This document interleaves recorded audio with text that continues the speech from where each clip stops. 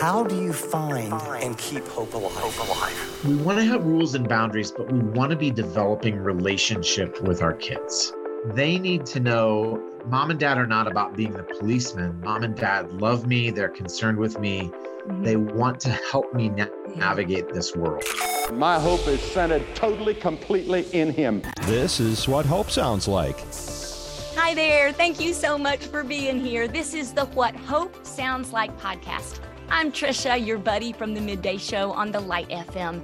So glad you're here because we have a special guest today to talk about a very timely topic, social media and our kids. Today, we are joined by Adam Holz. So happy you're here, Adam. Adam is author and managing copy editor for Focus on the Family's Plugged In. And Adam, we need you. Thank you for talking today. Thank you. And I think that that's an old bio. I actually have been director for about 5 years now. So not that it matters. It's not about my ego, but there you go. There you go. It's our team of 5. So Yay. We spend a lot of time thinking about this stuff. I think that's wonderful. And you're bringing even more skill and expertise to this. And we need that. We need all of that because navigating social media with our kids is so tricky these days, partly because I don't even know what's going on. I'm a mom of 2 boys. I don't even know what's out there. So Adam, I'm hoping you can help us understand what our kids are seeing, what they have access to with social media and how we can help them. Yeah. I mean, there are so many different angles that we could take here. I think just to kick our conversation off, Trisha, I would say this is just part and parcel of the reality that our kids are growing up with today. Now, having said that, one of the questions we get all the time is how old? When should our kids get social media? And I have 2 answers that for those who are wrestling with that question may not be particularly satisfying, but I think that they're important answers. I think my first answer is, and this has to do with cell phones and smartphones as well, wait as long as you can. Because once that genie is out of the proverbial lamp, it's easier in some ways to just say no than it is to try to figure out all of the boundaries that you need to be mindful of once you open that genie's lamp. Now, I will also say my second part of the question is, or answer to the question is, it depends on the kid. Children are different, right? And if you have more than one child, even my own 3 children, and they're 12, 14, and 18, they're at different places. They have different maturities. They have different vulnerabilities.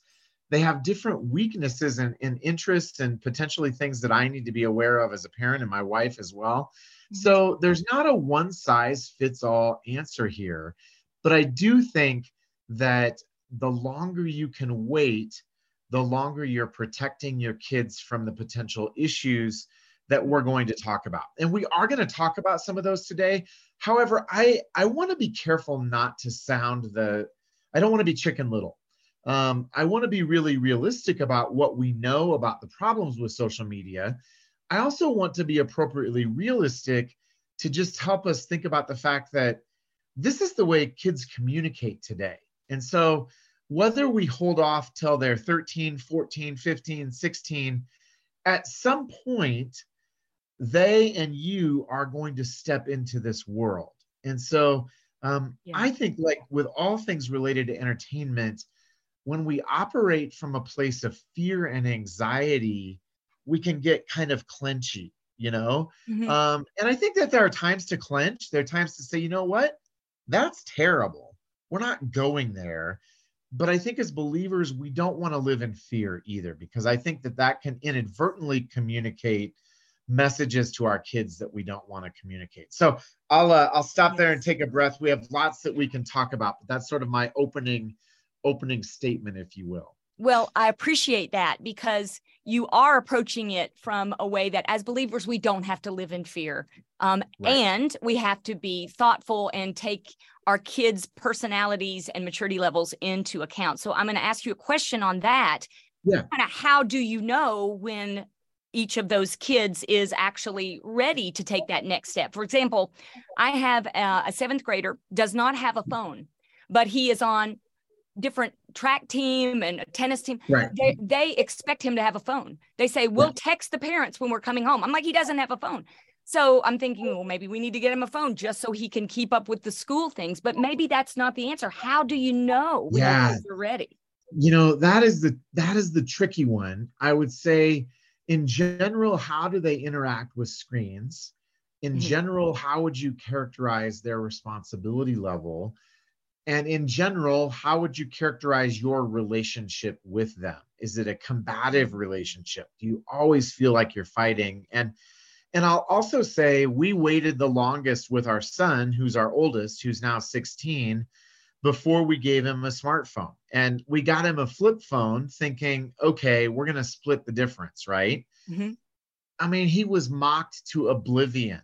The flip phone lasted, I think, 2 weeks. And he's just like, everybody is making fun of me for not having a smartphone. Now, again, how do you split the difference here? Because our kids are always going to say, I'm the only one who doesn't have it, right? And the parental response is, if everybody jumped off a cliff, would you jump off a cliff too, right? I mean, we have these old saws about peer pressure, but I think that we do have to balance the reality that we also don't want our kids to be social pariahs. So I think that you look at their general responsibility level.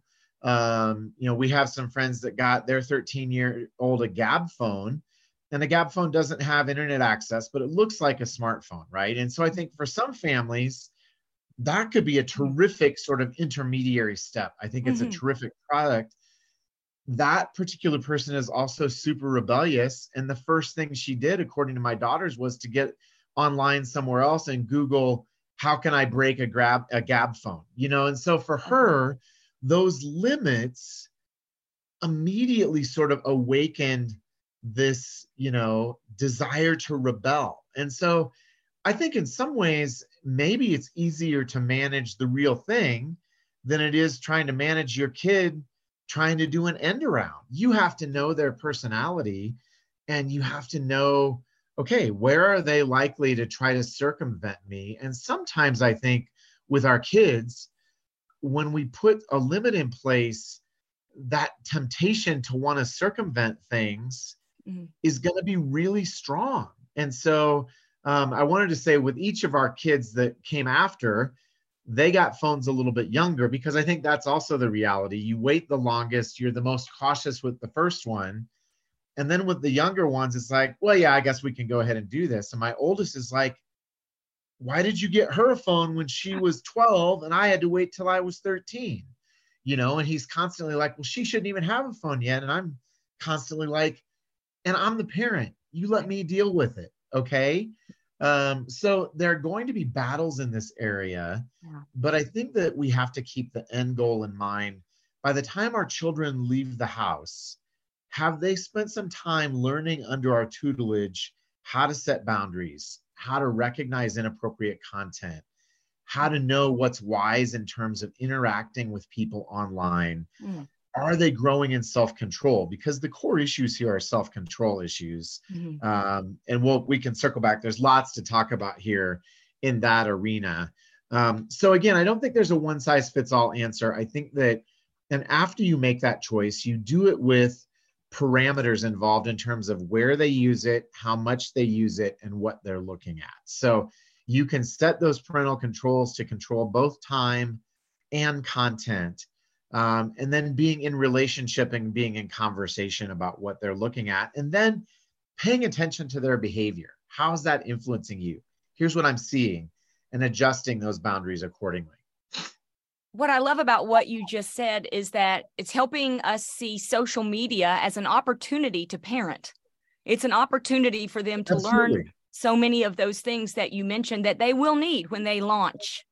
And that is our responsibility. So that's good. I like that, because that gives me a more hopeful way of looking at social media overall. So you mentioned some parameters. I want to talk about that, because I have heard that it is harmful for such amount of time to be on social media. How do you identify those parameters, and how do you put them in a loving, respectful way? That's a great question. Well, I think the American Academy of Pediatrics says for younger kids, 2 hours of screen time a day is what they recommend total, not just social media. Um, that's a hard limit, honestly. Yeah. In the culture that we're living at today, we know from the 2021 Common Sense Media Census that the average tween 8 to 11 spends about 4.5 hours on screens a day. Actually, no, it's more than that. It's closer to 6. And the average teenager is on screens about 8 hours a day. And that's outside of schoolwork. So the trick becomes, how do we do that? And I think even before we deal with our kids, we have to deal with ourselves. And I actually hate this as a parent because I have as big a love affair with my phone as my kids do with theirs. But I think at the most basic level, our kids are going to do what they see us doing. We are modeling what is normal behavior for them. So before we start thinking about setting rules for our kids, mom, dad, grandpa, grandma, other caregivers, how are you interacting with your phone? What are your kids seeing with how you are online? Now, we have work emails, we have real things that we have to be on. But if I'm just as likely to be on Facebook for 45 minutes, or that's my wife's, the thing that she has wrestled with, and she has really dialed that back this year. For me, I like to be on eBay. I like to be on the sites that have the things that I'm interested in. I'm on guitar sites. I started comic collecting again during COVID. So I'm always looking for like rare things from 1960. And my kids will sometimes say, you have an issue here too. And so the goal here is not perfection. The goal is engagement and intentionality and awareness. Once we set those parameters, we're in a better place to help our kids because we're not in a place of do as I say and not as I do. Then we can start talking about, from 6 to 8 every night, we're not going to have devices on. We're going to read, we're going to talk, we're going to engage as a family. Not that that's an arbitrary thing that I've just tossed out there. That's one that I've been working on personally. When I get home from work, I turn my phone off. I put it in the room, out of sight, out of mind. Because if it's within reaching distance, here it is. It calls out to me, right? It's like the ring of power in Lord of the Rings. My precious. It's my precious, exactly. So we can begin to carve out those spaces where we have agreed as a family, we're not going to be on right now. Both Apple and Android have time limit features that you can set as a parent. If you go into settings, you'll see, I have an Android. I'm not an Apple person. My kids, of course, have Apples because they wouldn't be caught dead with an Android. I think in Androids, it's called digital well-being. And you can go in and set limits there. And then I think we need to talk about where they're being used. To have your kids in their bedrooms with the doors shut on their phones is a problem. I mean, it's a problem for lots of reasons. You don't know what they might be doing. You don't know what they're watching. You don't know who they're interacting with. And they're just sort of off, out of sight, out of mind. And so, those boundaries can tend to be, get permeable, if you will, in a way that's not healthy. So we want to set time limits. We want to set content limits, and we can talk about filters here in a minute. I think there's a real place for those, and there are places that I think maybe not. And then we want to talk about where they're using them. That's so good. And, I never thought about that. You stepped on my toes a little bit with the whole Facebook thing. I know I'm guilty of that. And I think it would be interesting now that you're mentioning it, that it would be a good thing for my kids to know, well, I'm struggling too. I'd really like to get on Facebook, but I want to be with you and be open about that. So it opens up opportunities for them to see how we handle those moments of temptation and struggle. That's right. And so I think the next thing that I want to talk about here that is a natural segue is scientists are learning a lot about how interaction with screens and interaction with social media in particular can have negative outcomes. And again, I really want to avoid, a hysterical response to this, because I think it's easy to get hysterical, but I don't think it accomplishes very much. Now, having said that, at the most basic level, when we interact with screens, it causes a chemical in our brain, a neurotransmitter called dopamine, to be released. Dopamine is a pleasure sort of chemical in our brain. When we interact with something we like, we get a little tiny hit of dopamine. And the thing that I compare it to, we can all probably remember those videos of experiments scientists have done where they put a rat in a cage and they give it a little pellet dispenser, and the rat can come up and tap on, or some smarter animal, and learns how to get a pellet. And it makes it happy for a minute, right? Well, sometimes the rats eat themselves to death because they don't have regulation over how many times they tap on that pellet. So dopamine is a little bit the same way in that our brains like it. So it doesn't really matter if we're on social media, just anything pleasurable. If it's a news story for guys, or, if my ESPN fantasy football league gives me an alert, or we get an email, or we're on Facebook, or we're on Instagram, we're constantly getting this little stimulation of dopamine. And the more your brain gets it, the more it wants it. And even though we might not put smartphone usage in the same category as, say, methamphetamine, it's the same function at the brain level. There's an addictive craving thing that is happening. And so again, how many times have you sat down on the couch with your phone next to you and said, I'm just going to put my phone down? And like literally 15 seconds later, you unconsciously reach for it. That's the dopamine thing. So it's not just a self-control or character issue. Our brains get wired in such a way that we've created a dependency, and changing those habits is hard, and it will take time to break those habits. And let me say one other thing just about that, the biological piece here. A really, really interesting book. I think it was written in 2012 or 13. It's called The Shallows. It was a Pulitzer Prize nominated book. It was written by Nicholas Carr. He investigated what do we know about the brain and how screens are influencing the brain. And it was based on a 2008 article that he wrote in The Atlantic called What the Internet is Doing to Our Brains. He realized his attention span was getting shorter and shorter. His ability to think reflexively, to just go deep, was just being obliterated. And so that was what led him into this. But what I wanted to say was, one of the chapters talks about a Chinese study, and I think I'm going to get the details right. They took a group of people in China who had never been exposed to the internet before. They took an MRI of their brains. They put them on the internet every day for 4 hours for 2 weeks, and took an MRI of their brains after 2 weeks, and their brains were structurally visibly different.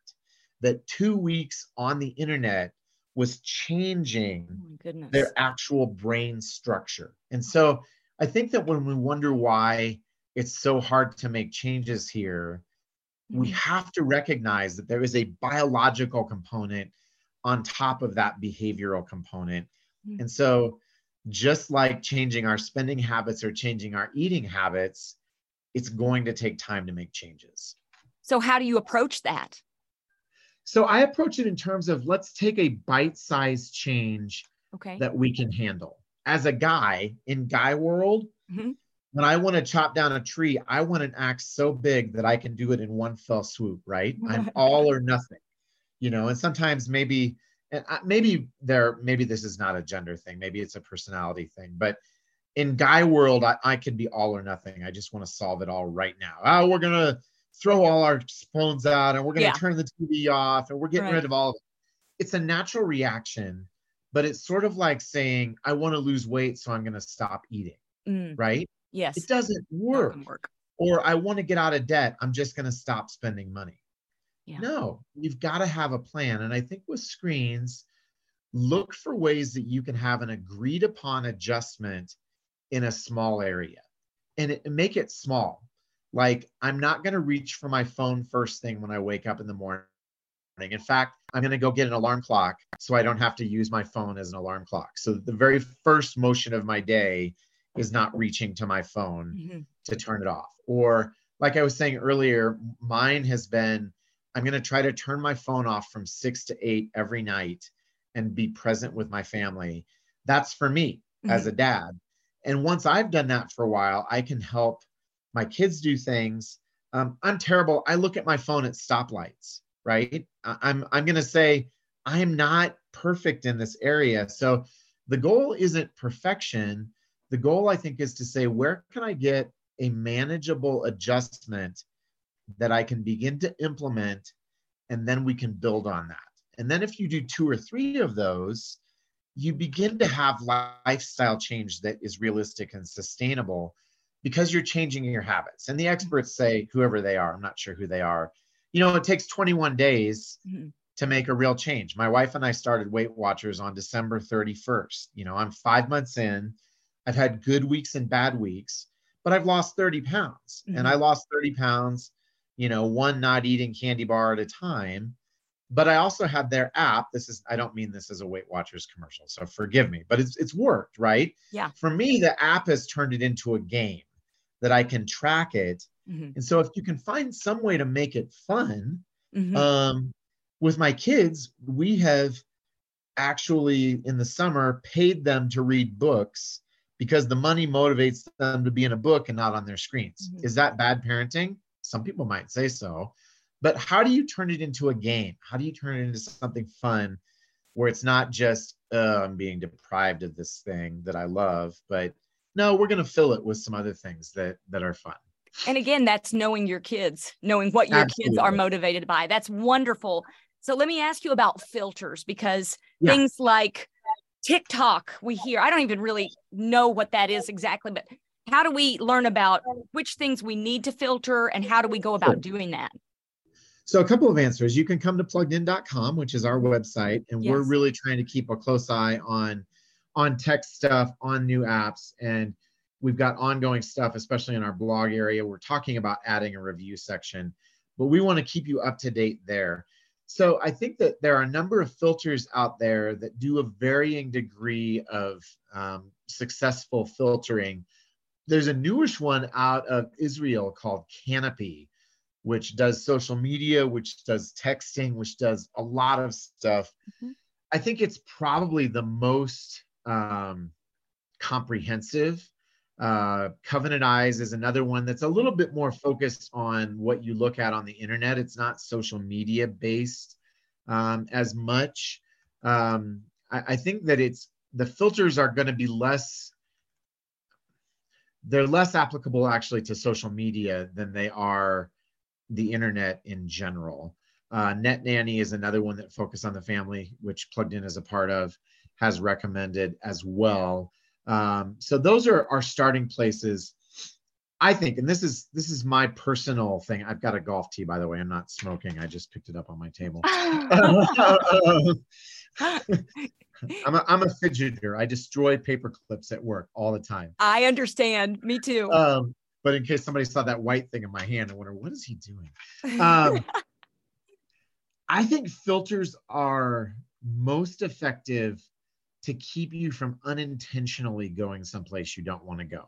Like one keystroke of filtering can take you, or one missed keystroke on a web address, and you can end up in a bad place. And we actually found out recently that we had a link to a Focus on the Family product on our website. That link had expired and somebody had bought the URL and linked it to a porn site. And so we're in the process. Now, one person saw it before we took it down. It was like a 15-year-old link. And so there are people out there that comb these links to do stuff like that. I think that's the best place for filters to work, is to sort of be in the background and to make sure you don't accidentally end up somewhere inappropriate. I was doing an image search a couple of years ago for my boss. His name at that time was Bob Waliszewski, but we called him B-Dub. I knew that BW was the new logo for Best Western. And so I was looking for a Best Western Stein, and I did an image search on BW, completely innocent, right? The first thing that popped up was a topless woman, because they thought I was looking for black and white pictures. And if I was looking for black and white pictures, I must have been looking for nudes. And I realized that my safe search just on my Google wasn't on. But again, that's a great example of unintentional stuff. I think as kids get older, unless they have a demonstrated pornography problem, I want to teach them how to use the internet without those filters, because again, I think the filter thing can plant the forbidden fruit kind of, I wonder what they're keeping me from. And my 16-year-old writes code. If he wants to figure out a way around the filter, he probably will. I mean, I think that's the other thing is, I think that they're less helpful for that. Now, there are parents out there that are going to totally disagree with me on that. That's a personal thing. And I do think if you have a child that you know has stumbled into pornography and has a pornography issue, that's a whole different subset of this conversation. Then you need accountability. Then you need relationship. You may need professional counseling.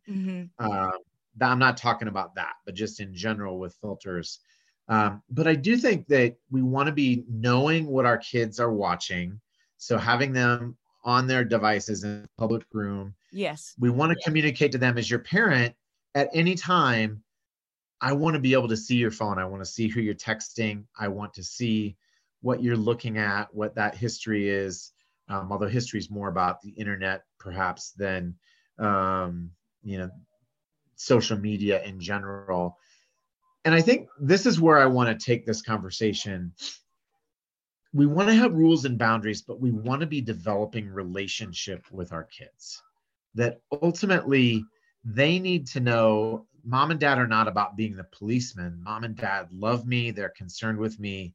They want to help me navigate this world. And there are times when we have to be the bad cop. There's no way around it, right? Right. But I want my kids to know, I want to know what you're looking at, not because I'm just snooping on you or because I suspect you're doing the bad thing, but I want to be able to have a conversation with you about that. And so, especially by the time they're 15, 16, 17, 18, I think we need to be moving out of that tight control approach into, I'm going to give you more freedom and I want to be able to have a conversation with you about that. I think that is such wisdom, and I'm going to grab a hold of that as I parent my 16-year-old. I think that's so smart because you're opening up the relationship. It's kind of like the difference in Christianity versus rules versus relationship. It's about relationship, which opens up dialogue. Okay, let me ask you a couple of things, just like specifically about things like TikTok, things like Snapchat. Do you have problems with those? How do we navigate those? Well, Snapchat is potentially problematic because it was designed to send pictures that disappear. And so it sort of felt like it was custom made for teens who want to misbehave. So I think with Snapchat in particular, there are more parental features now than there were when it launched because they realized they had a PR problem. I really don't see Snapchat as radically different than the other communication mediums out there. I think that parallel to this conversation is the importance of talking with your kids about sexting and sexually explicit content, both receiving it and sending it. My son had somebody send him unsolicited a topless photo. His sisters found it on his Google Hangout account. And that led to a very long conversation. And I didn't just fall off the apple cart yesterday. I'm not naive. As far as I could tell from my son's response, he was very, very disoriented by that. And he felt violated and he was really upset. And it didn't seem to be the upsetness, if I can use that word, of I got caught doing the wrong thing. He didn't have a way to process that. And we had a long conversation with all three of my kids at that point, and this was a couple of years ago, about why we don't put naked pictures on our phones. And my son said, why would somebody put a naked picture on their phone? That thought hadn't occurred to him yet.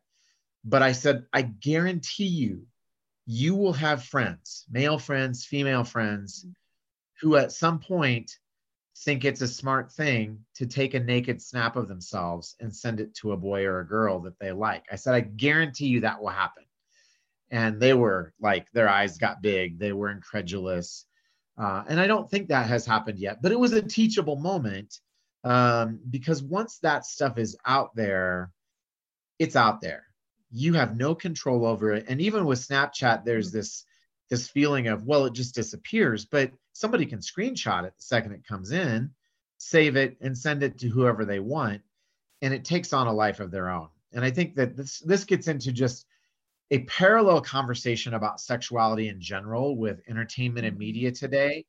We're living in an incredibly sexually saturated culture. We're seeing the LGBT stuff everywhere. Whether we like it or not, as parents, as Christian parents who understand, hopefully, that God created sex as a good and beautiful thing that reflects his identity, it reflects his image, but he created it for the context of marriage. We have got to help our kids grow in what I would say is a sophisticated theological understanding of sexuality. It's got to be more than God says premarital sex is bad, don't do it. Or God says homosexuality isn't what he wants, we don't want that. No, we've got to go back to Genesis. We've got to dive into the scriptures, and we've got to have an ongoing conversation about this issue because it's all over social media and it's all over entertainment. I think I'm well afield of the question you asked me, but 30 years ago, you might have been able to say, we had the talk and it was a one and done, right? We checked the box. I talk about LGBT stuff with my kids almost every day because we're at a conservative charter school, but it's everywhere, right? Yeah. They have people who are trans in church. They have people who are LGBT in church. And so it's an ongoing conversation, and getting comfortable with it, I think, is important for us as parents right now. It's happening. It's happening whether we want to pretend it's not, it is. So I love that take the bull by the horns kind of approach. Let's talk about it. And let me ask you finally, any other thoughts on how we can view social media from a biblical perspective? Well, I think that we need to view it maybe first and foremost from a consumption perspective. Okay. I think my biggest fear about social media for my kids goes back to the dopamine thing, and that I see it shortening their attention spans, their ability to concentrate, their ability to do anything other than be on their phones. You know, the struggle is real. And even by saying that, I'm confessing that we didn't get this quite right. And so I think that we want to be resetting, because the nature of these things, just like with dieting and budgeting, I really put it in the same category, is you do really good for a couple weeks, and then you fall off the wagon and you're like, you know what? I just want to eat 6 candy bars today. It doesn't matter. Well, we can do the same thing with our phones. Instead of saying, you know what? This is hard, but we're going to keep trying here. We're going to keep resetting. So the goal is not perfection. The goal is engagement. It's intentionality. It's a conversation. And the other thing I want to say is that as parents, we have a responsibility to shape the culture of our home. And so even creating things to do as a family, we've been trying to have a family game night. We try to have it once a week, which means we have it about once a month, realistically, right? And every time we have one daughter who loves it, my other 2 kids roll their eyes, and we have to drag them kicking and screaming in. Sometimes my wife has to drag me kicking and screaming in. But we get done. It's like, that was so much fun. We had such a great time. It didn't involve screens. We never regret that time. But I will say, how many times do you get on whatever social media to check one thing, and literally an hour later, you're on your 45th cat video, right? There's nothing wrong with a funny cat video. I loves me some funny cat videos. And I've seen a few recently. I saw this one where this guy put a cat mask on and walked into a room of cats, and they freaked out, right? There can be real value in saying, you know what? I saw this funny video. I want to share it with you. Let's watch it together and laugh. It's really good to laugh. Social media is good for that. Let's do it for 2 minutes, not an hour, because it can eat up so much of our time. I haven't talked really about just inappropriate content. There's sexual content that may not include nudity, but Instagram and TikTok can get pretty sensual and pretty suggestive without tiptoeing over that line. So that's important to keep an eye on. But I think asking the question, what kind of person am I becoming? Am I engaging with my family? Am I teaching my kids to engage with other people? Am I helping them and equipping them so they can make these decisions on their own when they're on their own? That's the goal. And I think that not getting too scared and freaked out, but understanding that this is a real thing and that we really have to deal with it. I so much appreciate your honesty, your transparency, your sense of humor, but thank you for sharing so much wisdom with us today. We need it. How can a parent get more information from you and from Plugged In? Give us all the information. How can we do that? Yeah, you can come to pluggedin.com. And as I mentioned, we're a ministry of the parenting department at Focused on the Family. We have tons of great parenting resources. So each week we review movies, music, TV, video games, books, YouTube channels. We're doing more and more stuff looking at what's trending each week on TikTok. We want to be your one-stop shop to help you know what's out there. And on the bigger level, we want to equip you to really grow a biblical worldview as you interact with entertainment and technology with your family. Fantastic. Adam Holz with Focus on the Family's Plugged In. Thank you for talking with us today. And thank you for being here. I'm Trisha from the Midday Show on the Light FM. And this is what hope sounds like.